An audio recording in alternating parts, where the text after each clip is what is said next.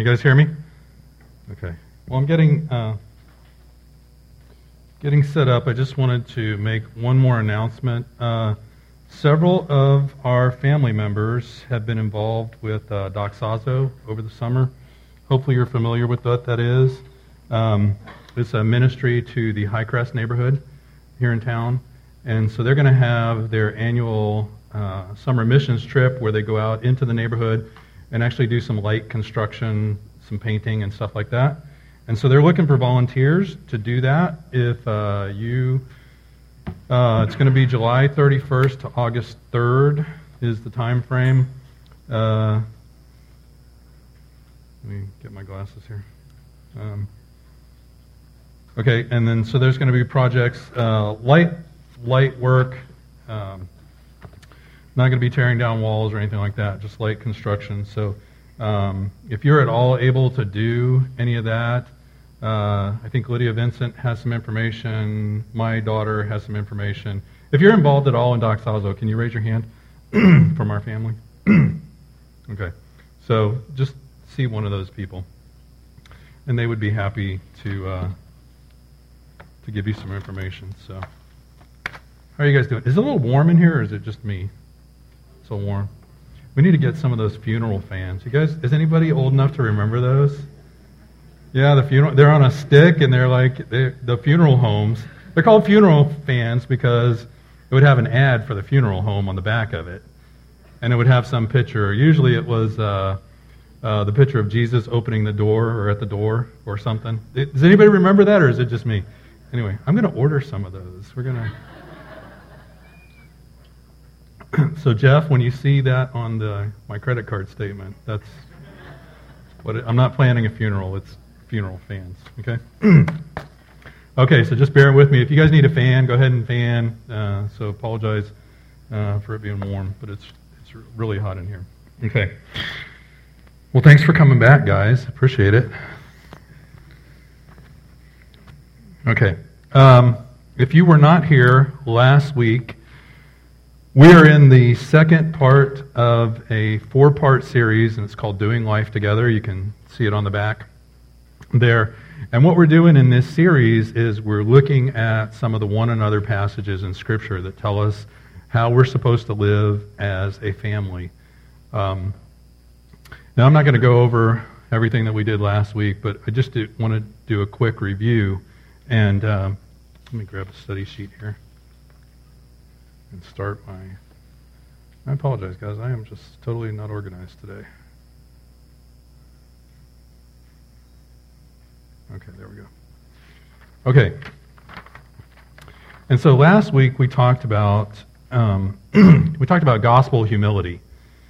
And remember we said that it was, as Tim Keller calls it, it's self-forgetfulness. And so that's the goal. We're looking to be self-forgetful. And we looked at a passage in Philippians 2, 3 through 8. And we said that, or I said, that we're supposed to make our attitude that of Christ Jesus, the same attitude that Christ had when he humbled himself. And he came down and he came in the flesh and he died on the cross. And so we're supposed to have that same attitude. And we looked at some of the things that we need to do to be able to have that attitude. And we said that gospel humility really provides the foundation and the framework for all these other one another passages that we're going to look at. Because if we don't have gospel humility, then we can't bear one another's burdens, right? And we can't love one another the way that we should. We can't be patient with one another. And that's one of our passages today.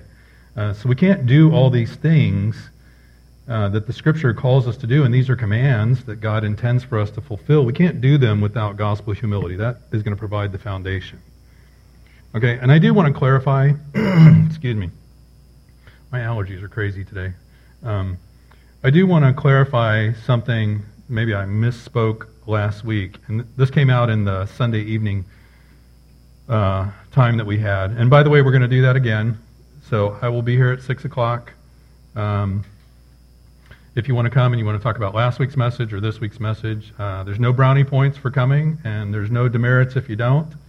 So if you want to show up, you're welcome to. There's no child care You can bring your kids, but we're not going to have anything for them to do. So just time to talk. But anyway, last week, something came up. Somebody brought up that maybe I implied that in order to get gospel humility, you just had to try really hard to be humble. And so I hope you didn't hear that, because that's not what I was trying to say. Okay, because if you're just constantly trying to be humble, then the focus is still on you. You're not emptying yourself. So you're thinking, well, I got to be humble in this situation. I've got to be humble. I've got to be humble. And either one of two things is going to happen. You're either going to be, wow, I was really humble in that situation. I nailed it. Okay, which is the opposite of humble, right? Or the other extreme is you're going to be, wow, I really blew it and I was not humble in that situation. And you're just going to beat yourself up. Either way, the focus is still on you, right? So you're not emptying yourself. And so what I meant to say, and I hope you heard me say, was that when I'm talking about emptying yourself, I'm talking about what the Scriptures call putting off the old man. Okay, so if you're putting off the old man and you're putting on Christ, as you're emptying yourself of that old person, putting on more of Christ, the natural byproduct of that is going to be gospel humility. Okay? So some of you probably say, well, why didn't you just say that? And probably I should have, okay? So I hope I didn't confuse anybody last week by saying that, and I hope I didn't confuse anybody just now. If I did, I apologize. Okay, so this week we're talking about unity. And I think when we talk about unity, we talk about Christian terms, right? We use Christianese things. It's helpful to know what we mean by that. It's helpful to have a definition. Okay, what we mean by unity. And so when I say unity, I don't mean conformity. Okay, so don't hear conformity. I don't believe that in order to be unified, the way the Bible talks about, we have to believe the same things, okay, about everything. Now, here at Lion and Lamb, we have come up with a statement of faith that I think is pretty minimalist. Some people, you look at churches and they have a much more in-depth statement of faith, and we've done that intentionally because we want our statement of faith to reflect what we believe or the minimum core values or the minimum essential beliefs that you need to be a Christian, okay? And so it's essentially the Apostles' Creed.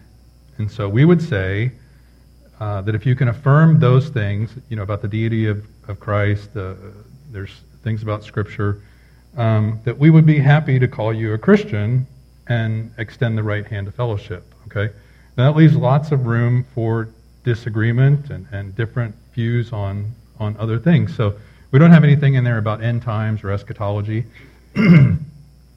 I bet if you polled the four of us, we would all have a different take on eschatology, okay? In fact, I think if you interviewed the four elders individually, you'd find that we have very distinct and different views on a lot of things, okay? But we leave room for all of that in our statement of faith. And so we're going to affirm certain basic principles. Okay. So when I talk about unity in the Bible, what do I mean? What's the common definition? And let me try to illustrate with a story. Excuse me. Okay, so most of you know that I had the privilege and the honor to serve in the Air Force for a lot of years. And as part of that service, I got to go on these all-expense-paid vacations to desert locations, to these exotic places. And I got to do it at the taxpayer's dime, so I want to thank all of you guys for providing for my vacations. But anyway, the Air Force, and Kent, don't say anything, the Air Force is a little bit different than the other services in lots of ways. Most of them better ways. Okay? And so one of the ways the Air Force is different is in the way that the Air Force deploys people.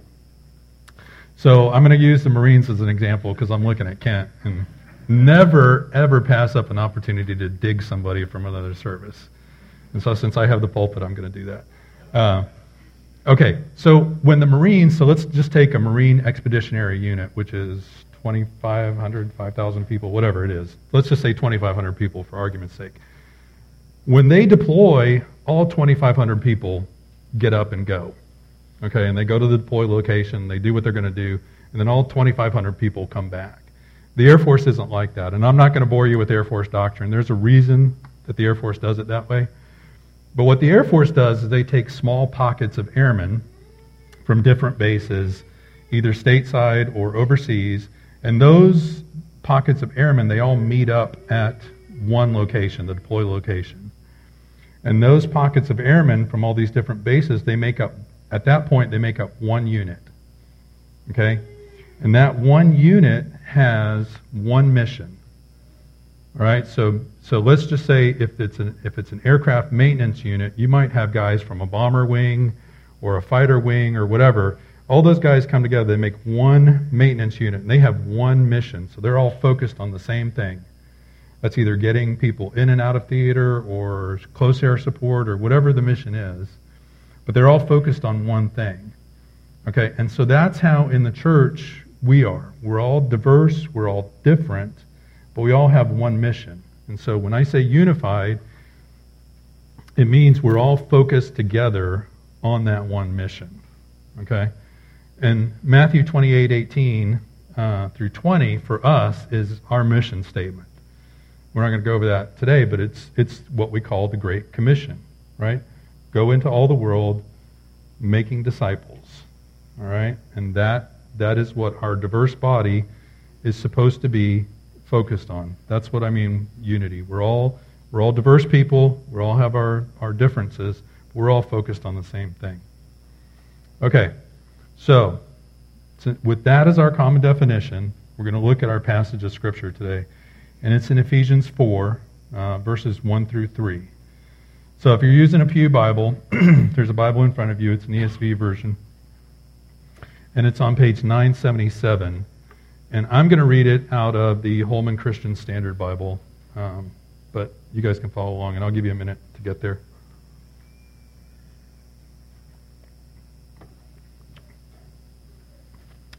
Okay.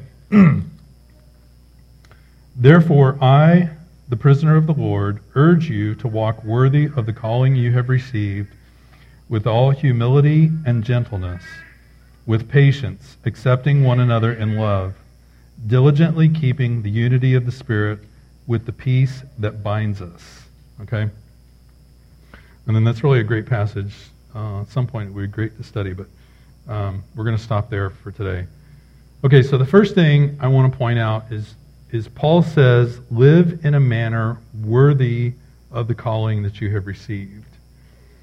And when Paul is saying that, his focus is not necessarily on us doing all these things so that we can be worthy of that calling, okay? It's more that we have received this great calling, and so as a result of that, we need to live worthy of it. And I hesitated to use this example, but I'm going to use an example from politics, and I hope I don't offend anybody. If I do, I'd ask you to be patient with me and forbear with me and be forgiving. So, some would say that the previous occupant of the White House, and some would say the current occupant of the White House, each in their own way diminish the office of president. Okay? Now that's not necessarily a comment on the worth of either of those two individuals. That could be part of your critique, or that could be part of your thinking, but really, when you say that, what you're thinking of is you're thinking of the office of the president. Okay? And so we all think that the office of the president has a certain dignity, or it has a certain gravity to it, and when people act in a way that we think demeans that gravity, then we get upset. All right? So think about when a celebrity pastor falls. I think of Darren Patrick not too long ago at Journey Church, in St. Louis. Okay? Or Mark Driscoll, that was a really famous one in Mars Hill in Oregon. Okay, when a celebrity pastor falls, we tend not to think too much or talk too much about their particular sin. In some cases we do, but most of the time what we're concerned about is what? What are we concerned about? Yeah, the reputation of the church, right? What happened? What are people going to think of the church because that person did that? And so that's what Paul is getting at. He's saying, you have received such a great calling. It's far beyond anything that we could have received or that we deserve. And so because of that, live this way. Okay, so do you guys see the difference, hopefully, in that? There's some things on your study sheet. Those are for your reference about our calling. I'm not going to go into those because we talked a lot about those last week. But I do just want to highlight D, is that ministers of reconciliation. And I want to highlight that because that's one of the primary reasons that God put the church together and made us a unified body, right? So, and that's actually the wrong reference. I apologize. It should be 2 Corinthians 5, 18 through 20. So my apologies to Patty Ann for not catching that. Let me get there real quick.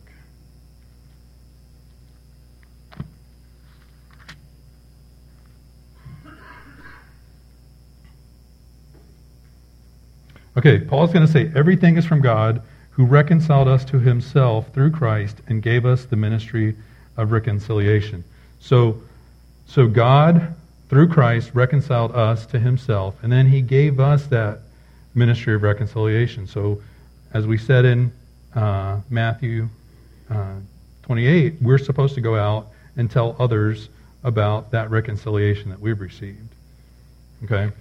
And so we have the ministry of reconciliation. And I don't want to imply that salvation comes from human effort, because it doesn't.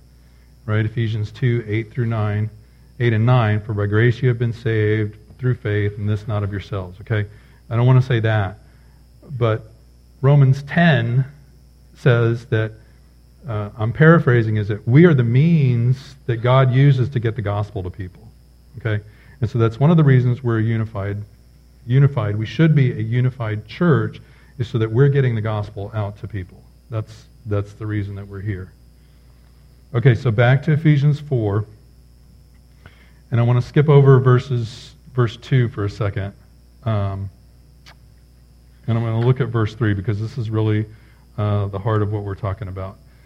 So Paul says, diligently keeping the unity of the Spirit with the peace that binds us. Okay? And I think in the ESV version it says eagerly. Does it say eager? Eagerly, or be eager? Be eager to keep the unity of the Spirit. Okay? So at the risk of sounding like Captain Obvious, let's look at a couple of things about the unity of the Spirit. Because Paul says we're supposed to be diligent about it. We're supposed to be eager about keeping it. Well, what is it about that we should be so eager to keep and so diligent to keep? Okay? The first is that it's the unity of the Spirit is supernaturally created. Okay? And that sounds like an obvious statement, right? You've got 1 Corinthians 12 on your study sheet, and that is just a fabulous passage about how God takes the diversity of believers who are individuals and he makes them one body. And it talks about how the Spirit gives gifts to individuals. So we're all gifted with certain things. We're all gifted with things we can do well, and all those gifts are supposed to be used in the service of the body. Okay? So the unity of the Spirit is God-ordained and Spirit-driven. All right? And so it's supernatural. It's not something that we put together, because if we were going to put something together, we were going to be unified. It'd be people that look just like us, that think just like us, right? That we're comfortable with. And we have a diversity of people that we all sharpen each other. We all make each other uncomfortable. We're all different, but one. All right. And the second is that it's rooted in the unity that Godhead enjoys. Over and over and over in the Scripture, you see that the Godhead has always enjoyed perfect unity between the Father, Son, and the Spirit. Okay? So it is entirely natural that the body of Christ would be a reflection of that unity. Okay? If it wasn't, it would be kind of weird. All right, and the third thing is that the unity of the Spirit is bound by peace. Okay? And the Greek word translated peace there, it carries the thought of safety and prosperity. Okay, so it's a more robust peace than just the absence of conflict. You think of, has anybody been to Korea? Or you know about the DMZ between North and South Korea, right? Okay, so there's a demilitarized zone between the two countries because there's an armistice, not a peace treaty. Okay, so there's an absence of conflict, but there's not peace there.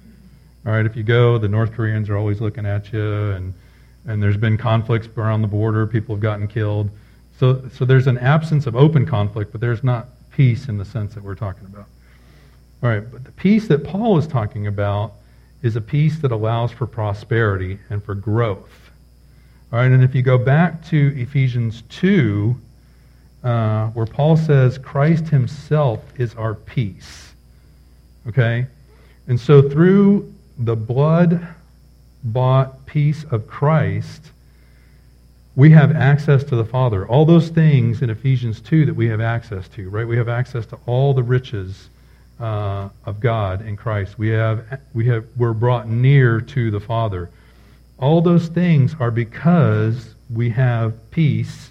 God made peace with us through Christ. Okay, so that's the kind of peace. It's a peace that leads to prosperity, to goodness for God's people. It's a joyful peace. It's more than just not being not conflict. All right. So the question is, we're supposed to maintain unity. Unity is a good thing. We would all agree with that. How do we get there? That's always the rub, right? How do we do that? Sounds good. I agree with you, but how? And so let's go back to verse 2. I know we're doing a lot of back and forth. Stay with me. I know it's hot. Stick with me. Paul's going to list 4 attributes that we need to have in order to maintain the unity of the Spirit. Okay? And the first is humility with all gentleness.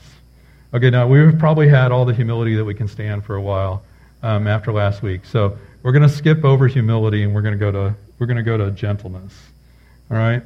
And what Paul is talking about there is when he's talking about we need to be gentle with each other, is we need to have an attitude and a disposition where we don't cause unnecessary offense.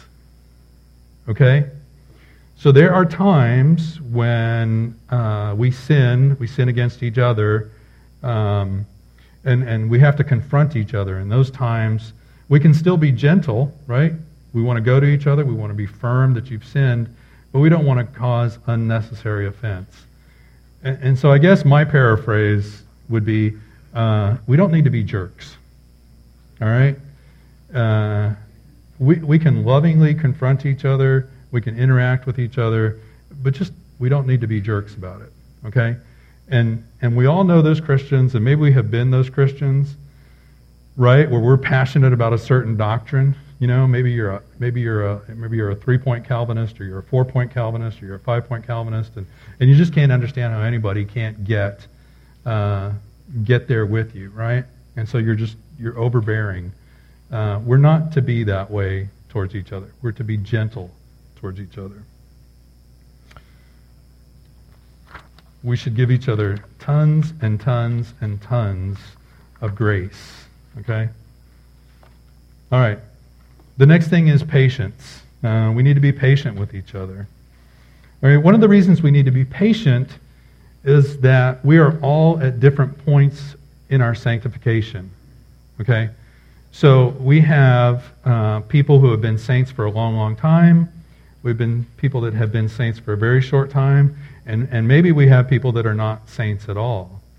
And so let me just kind of illustrate from our household. So we have from a 9-month-old to a 22-year-old in our home. Okay? And so Isabella, who is she's staying with us. We consider her ours.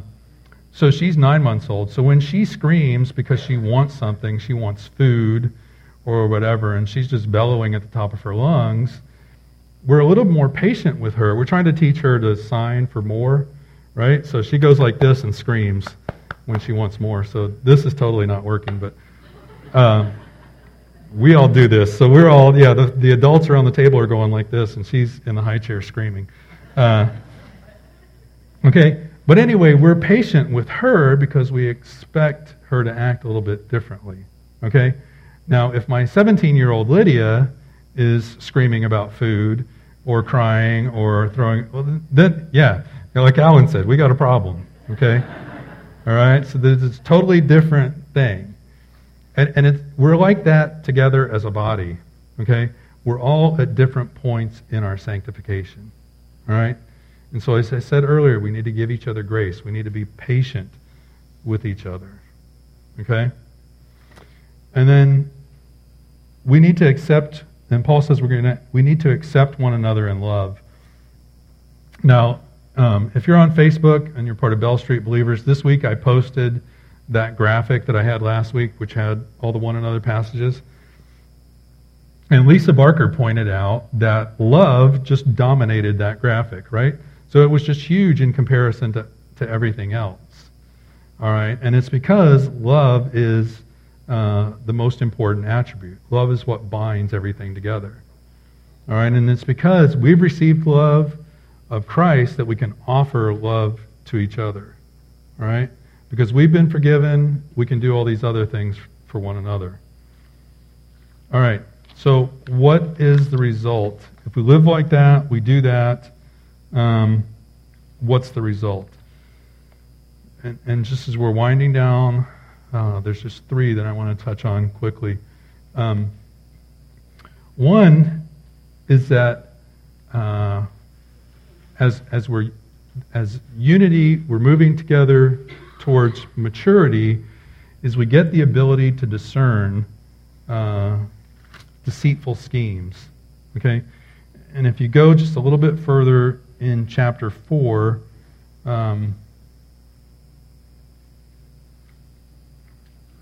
okay, in verse 14, it says, "Then we will no longer be little children, tossed by the waves and blown around by every wind of teaching, by human cunning with cleverness in the techniques of deceit." Okay, and then it goes on to say that, "But let us grow into unity." So that's one of the benefits of us being unified together and growing together. We won't be tossed about by every wave of doctrine. Okay, and listen, is that important for us, guys? Is that important now in the day and the age that we live in? Yeah? Yeah, I would say yes, it is important. Okay, so our culture, and unfortunately the church, is awash in deceitful schemes. All right, and the thing about deceitful schemes is they sound plausible. All right, so it's pretty easy to recognize outright heresy for most of us. We can recognize that. What isn't so easy to recognize is deceitful schemes. So, in the church today and in our culture, we're having debates about what the first 11 chapters of Genesis mean, which has implications for what the rest of the Bible means. Okay, we're having debates about what it means to be a man or a woman. Okay, something is simple. Did God create them male and female? All right? So that has implications. And listen, if you've never engaged with any of those arguments, you should. Okay? Because one, it'll sharpen your apologetic. All right? But some of those arguments are plausible on the face of them. Okay? If you don't dig, you just read them. You read them in passing. Maybe you read them in your Facebook feed or your Twitter feed or whatever. They sound plausible. Okay? But those are deceitful schemes. And that pulls us off, it pulls us away from orthodoxy. It pulls us away from our mission. Okay? And even more than that, when we embrace those, there are eternal consequences for people. Okay? So if we are telling people whatever it is, whatever you're doing is okay. It does not need to be repented of. That has eternal consequences for somebody. Okay, so that's why we need to be mature. We need to be united in maturity so that we can discern those things. Okay, the other one is growth. If you look at Acts 2, the early church, they had everything in common. They were together all the time. They were sharing meals together. People were selling stuff. And nobody had any needs. And the result, if you look at verse 47 of Acts chapter 2, was every day God was adding to them people that were being saved. Okay? So again, God was doing the adding. It wasn't that they were just having these fantastic potlucks and people were just coming and eating food and getting saved. They were an evangelizing church. And part, at least, of that evangelism was their togetherness. Right? So people would see them serving each other radically, doing just crazy stuff, selling stuff and bringing it so that somebody had a need. And that was opportunities to say, wow, why are you guys different? What is it about you? What do you have that these other people don't have? Okay, so when we're united and we're serving each other in just absolutely crazy ways, that's a witness to our neighbors. And those are opportunities for us to say, well, this is what's different. Okay, this is why I treat these people who I'm not blood related to differently. Okay, because we're one. And because I love them and I'm committed to their good. All right, so as we're unified, that's a witness. And listen, as we do that and we have those opportunities to evangelize, growth can't help but happen. All right, because we're going to be sharing the gospel. We're going to be doing what we're called to do in Matthew 28:18, right? We're going to be making disciples. Okay? And so here's the challenge. To the extent that that's not happening, okay, we all need to examine ourselves and say why. Why is that not happening? Right? Are we not living in a certain way that's not allowing that to happen? All right? And I get it, it's a different culture. We live in a different time. Okay, but we all need to examine ourselves. Are there things that we could do to live more unified in community that would bring that growth about? Okay, and then finally, unity just testifies to the reality of Jesus, that Jesus is who he said he was. In John 17, it's called the high priestly prayer, and this is Jesus praying for us, okay, the people that are sitting here in this room. And he says, I want them, this is my paraphrase, I want them to be completely one so that the world will know that the Father sent me and that the Father loved them the way the Father loves me. Okay? And so our unity, both in this body and our unity with other believers in Topeka and around the world, is evidence that Christ is real, that the Father sent him. All right, so think about almost all over the world, the church has either met or is going to meet. All right, so we're an expression of the church here, sitting in this room, this very hot room in Topeka. Okay, and in Nepal, I don't know what time zone they're on. They've either met or are going to meet. Okay, the church, the same church is going to meet. In China, the same church is going to meet. In Indonesia, the same church. Maybe they're going to meet in secret, but the church is going to meet. Okay? And all of that there's one church that meets in different locations, that we're all united in one body, even though we're in different expressions, that is a sign to the world that Christ is who he said he was. Okay? All right. There's some study questions on there. We're not going to go through those. Those are actually from a little Puritan book, or by a Puritan, not a Puritan book. A book by a Puritan called Thomas Brooks, and it's called Precious Remedies Against Satan's Devices, if you're at all interested. But these are just for you to think about, to ponder. these are things that cause disunity in the body. And I love that quote from, is it Johnny Erickson Tada. Believers are never told to become one. We already are one. And because we're one, we're supposed to act like it. Okay? So I just want to close. I want to close with Psalm 133, because I think David said it pretty well, and probably much better than I could. And this is what David says. He says, "How good and pleasant it is when brothers live together in harmony. It is like fine oil on the head, running down on the beard, running down Aaron's beard onto his robes. It is like the dew of Hermon falling on the mountains of Zion. For there the Lord has appointed the blessing. Live forevermore." Let me pray for us. Father, thank you, dear God, that we are one. Father, there are many local expressions of the one body, and Father, we are a part of that. Dear God, Father, just pray that we would do what Paul tells us to do, that we'd be diligent to maintain the unity of the Spirit, that we'd recognize that unity, dear God, that we'd guard it, that we'd be jealous for it the way that you are.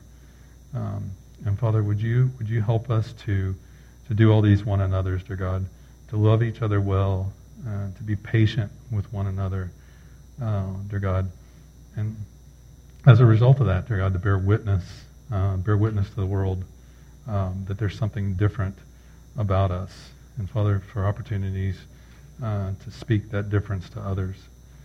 God, as we worship you in song, let us worship you with our hearts. Let us worship you with our minds, dear God, and just really connect with you. Draw into your presence, dear God. It's for your beautiful name that we pray it. Amen.